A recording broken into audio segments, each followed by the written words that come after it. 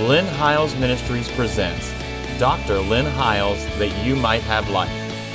And here's your host, Dr. Lynn Hiles. I want to welcome you back to the program again this week, and thank you for joining us in this ongoing series that we are doing in the book of Romans. And thank you so much. I got some real positive feedback today from someone who has been watching this on YouTube, and we're thankful for that. Let me say quickly, because I don't know exactly when this program is going to air, but come the first part of February, our programming will only air on the Impact Network, on the Dish Network, and the Direct TV outlets. If you are watching this via cable, they are going to add some family-friendly programming to the cable dimensions of this. So if you see that our program is missing, you're either going to have to watch it on Dish or Direct, or, as I've told you before, everything we air will be uploaded to our YouTube channel, so you can continue to follow us even if it's not on your particular cable outlet. We have no control over that, but we are thankful that we still have the national feed through Direct and Dish Network. But we're also thankful for the YouTube channel as well. So I think you'll be blessed by that in watching. Now, we've been doing a series. I think this has been such an important series, not only for you, but for me. It has reaffirmed a lot of things that I just really needed some affirmation in, and it's given me an opportunity to teach chapter by chapter and almost verse by verse the book of Romans. And let me just say it again. The book of Romans was written as a letter.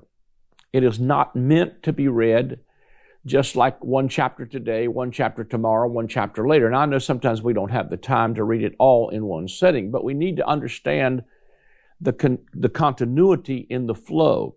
Of course, even with the TV program, it's impossible to take a 30-minute segment and cover the whole book.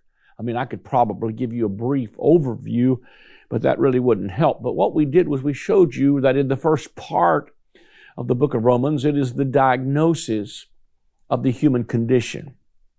And then as you get on over into, starting into probably 4, 5, 6, 7, and 8, it is literally the deliverance from the problem of the human condition. And especially the theme here all through this book is you've been redeemed, not just from sin. That's part of it. That's part of it. I don't want to take anything from that, but you've also been redeemed from the curse of the law, Jesus being made a curse for us. The book of Romans is probably one of the most incredible treatises of New Covenant truth that you can get. In one book, the gospel is spelled out so very clearly. I think this one and probably the book of Hebrews are probably two of the biggest, probably descriptions and interpretations of what the new covenant looks like and how it works. And by the way, if you'd like, you can go to my website and order the teaching that we have on the book of Hebrews. We did an entire teaching like this on the book of Hebrews. It would be a great, great blessing to you. But I want to come back and tell you that as we come through the deliverance segment of it, it begins to shift again as we started seeing in, of course, Romans, the 7th chapter and the 8th chapter, who shall deliver me from the body of this death? Thank God he will. And then he starts to talk about being able to walk in the Spirit and being led by the Spirit. And the contrast there is, under the law, you're led and governed by rules on rocks. In the new covenant, you're led and governed by Holy Spirit. Make no mistake about it. I, as a grace teacher and a new covenant preacher, I'm not teaching lawlessness. I'm just simply telling you that the old covenant was full of demand without any supply. But the new covenant is full of supply, and it flows from relationship. And again, it's not a law you have to keep. It's receiving a life that keeps you. The old covenant was a covenant of death, but the covenant of the new covenant is, Jesus said, I came to give you life and that more abundantly. And that life is not just when you get to heaven. It is if you really grasp what he's saying in this, it's going to give you back the best possible life on the planet you could have. I'm convinced that the gospel is not just about the afterlife. All that's part of the package. But the truth of it is that the real gospel that that if you really understand it will give you back your life. And I think that's what, see, the Apostle Paul, Peter, James, all of these people who literally hazarded their life for the gospel were being more persecuted and accused and even beaten by, the church. I mean, not the church, but the religious leaders of the day were more of the thorn in the flesh to Paul and these guys than the governing authorities, because they saw them as a threat to their legalistic system that could keep people in bondage. But while Paul was declaring a gospel of freedom, he was also pointing us to a liberty that was not a liberty just in the flesh, but a liberty where Christ has made us free, where we were no longer enslaved in the yoke of slavery. He says that in Galatians, I believe it is the 5th chapter, when he says, stand fast in the liberty wherewith Christ has made you free, and do not be again entangled in the yoke of slavery. We may teach the book of Galatians later on, but see, the context of that, Paul just finished an entire chapter, in the whole book of Galatians leading up to that, talking about we no longer need circumcision, and that we've been redeemed from the law, and we've been redeemed from the curse of the law, and that we're no longer servants but sons. And all of that's all through the book of Galatians. And so when he's telling you to stand fast in the liberty, he's saying there is a liberty, and I really think that it's scaring a lot of people, but that's the liberty that I believe is coming back to people who are believers. Because religion will take your life, but the real gospel will give it back to you. And the issue again is, like I said, when I was growing up, the general rule is simply this: if it's fun, it's probably a sin. Now, I know that there are some things that are no doubt sin, and he lays some of this out, and we're going to probably even touch some of it as we come on down through the next chapter, several chapters, because he's not only dealing with, as we come into chapter 12 and 13, he's not just dealing with the deliverance from the problem of the human condition. He's talking about the outworking and expression and how this works on this horizontal level. Let me say it like this. I think that the gospel is both vertical and horizontal. If you could picture it, I like to think of it like the cross. Vertically, my relationship with God is secured, and it's based on a free gift of righteousness, and it is grace, where it is God and what He has done for me and not what I'm doing for God, that brings me into right relationship with Him. So what I want to teach, even as we move forward with some behavior issues, is that they are not things that let you find favor with God, but they are things that will help you find favor on this horizontal level as you walk it out in human expression.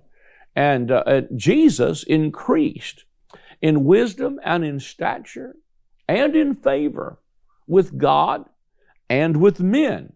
And so there is this vertical and horizontal, outworking of what we have vertically. In other words, what we've tried to do is on this horizontal plane, we've tried to do enough to please God, earn enough to get His righteousness, earn enough to get His favor, and trying to do it without this vertical download of supply that comes through the Holy Spirit.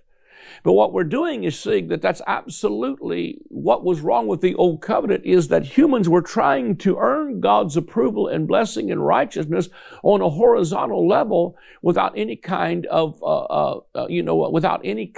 supply. And so as a result, all sinned and come short of the glory of God, Romans 1, 2, and 3. And so everybody failed, and the point of the law and the point of failure is to bring you to the place where you say, I think I need a Savior. But in the new covenant, it's not a doing in order to be. It is the fact that you find out that God did something, and you already are, or you already, if I could say it like this, you already be the righteousness of God, and you already are a new creation, and you already have a new identity, and it is out of that revelation then that this horizontal walk begins to manifest in our lives. I call that the walk of faith. The vertical is the way of grace. The horizontal is the walk of faith. It is the outworking of a revelation of who you are now in the new creation. And so as we get ready to unpack Romans 13 over the next couple of weeks, I want to springboard it from, of course, what was said in Romans chapter 12, where he says, I like how it says it in the Woosh translation. It says, stop assuming an outward expression that does not come from within you. The King James Bible says, be not conformed to this world, but be ye transformed by the renewing of your mind, so that you can prove what is the good, acceptable, and perfect will of God. So both of those translations are pointing out something that I think is a powerful key that I want to really grab here, even before I move on in dealing with some of the stuff that I'm going to say in Romans 13. It's because when you see in Romans 12, he's giving you what it is that is the divine supply. In other words, the transformation. See, the difference, as we already shared with you in some of the last segments, is if you are being conformed, it is because you are taking some external code and trying to superimpose it on to make people behave a certain way. Now, let me say clearly, the law can change your behavior, but only grace can change the heart. It's kind of like the young child whose parent told him, I want you to sit down there and be quiet. And the child says, well, I'm sitting here on the inside, but I'm sitting here on the outside physically, but on the inside, I'm still standing up. And I think that's been the case with what religion has done, is made us like what the Bible calls a hypocrite. The word hypocrite, translated in the Amplified Bible, means an actor on the stage of life. So we've learned how to pretend well. We've learned how to put on our precious Jesus face. We've learned how to fake it till we make it. But the truth of it is that God wants to do something of such a powerful impact on the inside of us that there becomes a revelation of this new man that is the inner man, and then we stop assuming an outward expression that does not come from within us. So then we are moving from being conformed to being transformed. Big difference. Conformed means you take something external, superimpose it, and make something behave a certain way. That's outside influence that forces an external response. But transformation is the Greek word we get our word metamorphosis from, like a caterpillar and a butterfly. The fact of it is that the butterfly has built within its DNA, the caterpillar has built within its DNA everything it needs to become a caterpillar. Once you get born again, you may look like the caterpillar. You may look like a worm. But now all of a sudden there's something inside of that caterpillar that goes off and says, I just need to chew leaves and spit. And so he chews and spits until he creates this little cocoon, almost as if it were, entombs himself in this cocoon. But somehow in the midst of that cocoon, what's inside of him begins to emerge. And then he is being not conformed, but he's being transformed, because what's inside of him is beginning to surface.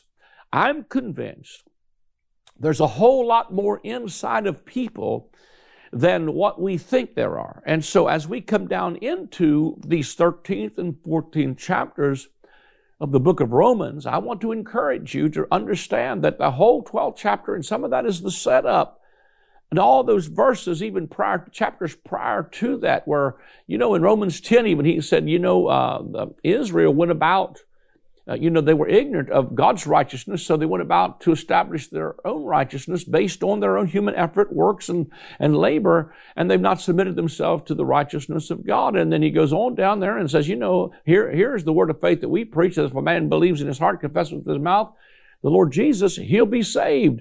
And so there's this outworking of that righteousness. In other words, let me say it like this.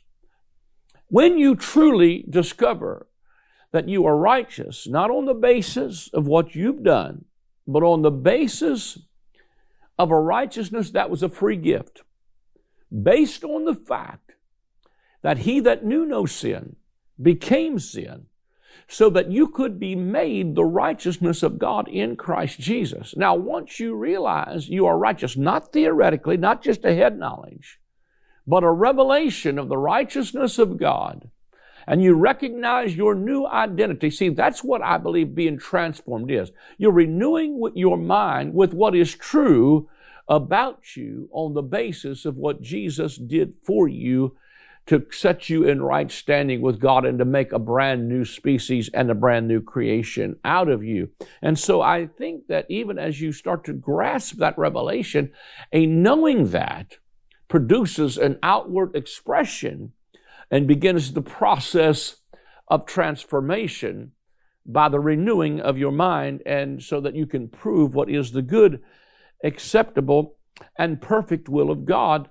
And there's an outworking of that. And so as we come on down through some of these chapters, we're going to deal with some very horizontal things, because 13, 14, and even into the benediction of this book, and we're coming close to the end. I don't know how much longer we're going to be. But even as you come down towards the end of this book, you start to see that he's talking about, okay, we've laid this foundation. We've concluded all under sin in chapters 1, chapter 2, chapter 3. Then we introduced the issue that you needed a Savior. And then we begin to see that we were reconciled to God, chapter 5, by the death of His Son. One man did it wrong. Remember that in Romans 5, the latter part, it says, here it is in a nutshell. One man did it wrong and got us in all this trouble with sin and death. And another man did it right and got us out of it. But more than just get us out of trouble, He got us into a life that goes on and on and on, world without end. Now, I shouldn't say that, but a lot of people at first, when they hear the message of grace or the new covenant for the first time, they're like, oh, I'm not in trouble. Thank you, Jesus. And that's really good news. I've thrilled many a crowd by preaching, you're not in trouble anymore. As a believer, you are not in trouble. God is not mad with you. He's mad about you. But the part we miss is, more than just get us out of trouble, He got us into a life. The life that goes on and on and on. Make no mistake about it. God wants the best for your life. Here's how I picture it. I kind of think of Him like a good father. Now, if you've not had a good father, you may not be able to identify with God as a good father. But if you had good parents, or you are a parent yourself, there's something about becoming a parent that gives you a revelation of what your parents went through, or how you ought to conduct yourself with your children. But when I think about a good father, I think about my dad, who was not out to punish me or to do me harm because he got a kick out of it. But sometimes he would deal with me because he didn't want me to mess up my life. So the corrections and the dealings of God are still in our lives, not unto condemnation or to guilt. Remember Romans 8, there is therefore now no condemnation. That doesn't mean there's not any dealing of the Spirit. That means there's not any, the word condemned there is a legal term that could be literally translated damnation or damned or something of that nature. In other words, he's saying, I'm not going to pass, there's therefore no more sentence to be passed on you based on the fact that you're not under the law anymore. Without a law, you can't pass a sentence of condemnation. So there's therefore now no condemnation to them who are in Christ Jesus and who walk not after the flesh, but after the Spirit. For the law of the Spirit of life in Christ has made us free from the law of sin and death. So he's declaring to you that you're not being, it's not a judgment. We think sometimes, I grew up thinking, God loves me. He loves me not. He loves me. He loves me not, based on how good I performed any particular day. And if I messed up, I thought, well, He doesn't love me today. And boy, I sure hope, I die on He loves me.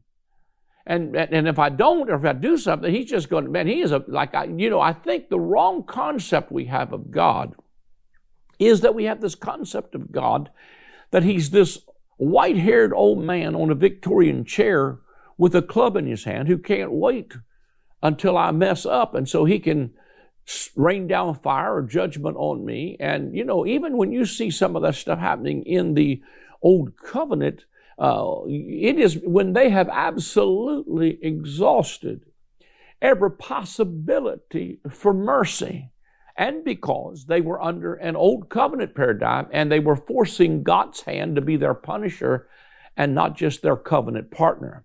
But in the new covenant, Jesus comes to introduce something to us about God that we didn't see much in the old covenant, and that is that He's Abba. He's Daddy God. He's my Father. And since He's my Father, I think one of the most powerful parables is that of the prodigal son and of the older son. Because the response of the father to the son who went and wasted his living on riotous living is, he welcomes him back in, because really what he wanted for him to begin with was the best life on the planet. Think about it as a parent. Why do you correct your children? Why do you give them direction? Why do you speak the word into their life? Or you speak, direction and training into their life? Because you're trying to save them a lot of heartache and pain. You see, here's my thing. God will bring you the easiest way you'll come. You can come the easy way, or you can come the hard way. But the moment you return, He's waiting with arms wide open. And I think that at least we see in the younger brother of the prodigal son, he returns back to his father, at least realizing what he had before he left, thinking even what I had here was better than anywhere else. And he comes back to the father and says, Father, I'm no more worthy to be called a son. Make me a servant. See, that's the wrong mentality again. God was, that father to me that speaks of God was trying to get both of these boys to realize, listen, you're not servants and slaves. You're sons and you're heirs. And so even when that son comes back with the smell of hog slop on him, hasn't had a shower yet or a bath, the father says, bring the best robe, the shoes, the ring. And he fell on his neck and kissed him and welcomed his son home, because that's how God feels about you. Is He's, I think, not so much mad when you mess up as He is sad, because He sees the pain that it causes, and He says to him, you're a son. So He's trying to shift the mentality from that younger son, from being a servant to sonship, because once you realize you're a son, then you start acting like your father's son. You realize who you are. And it's out of that identity that flows the response. And then the older brother comes.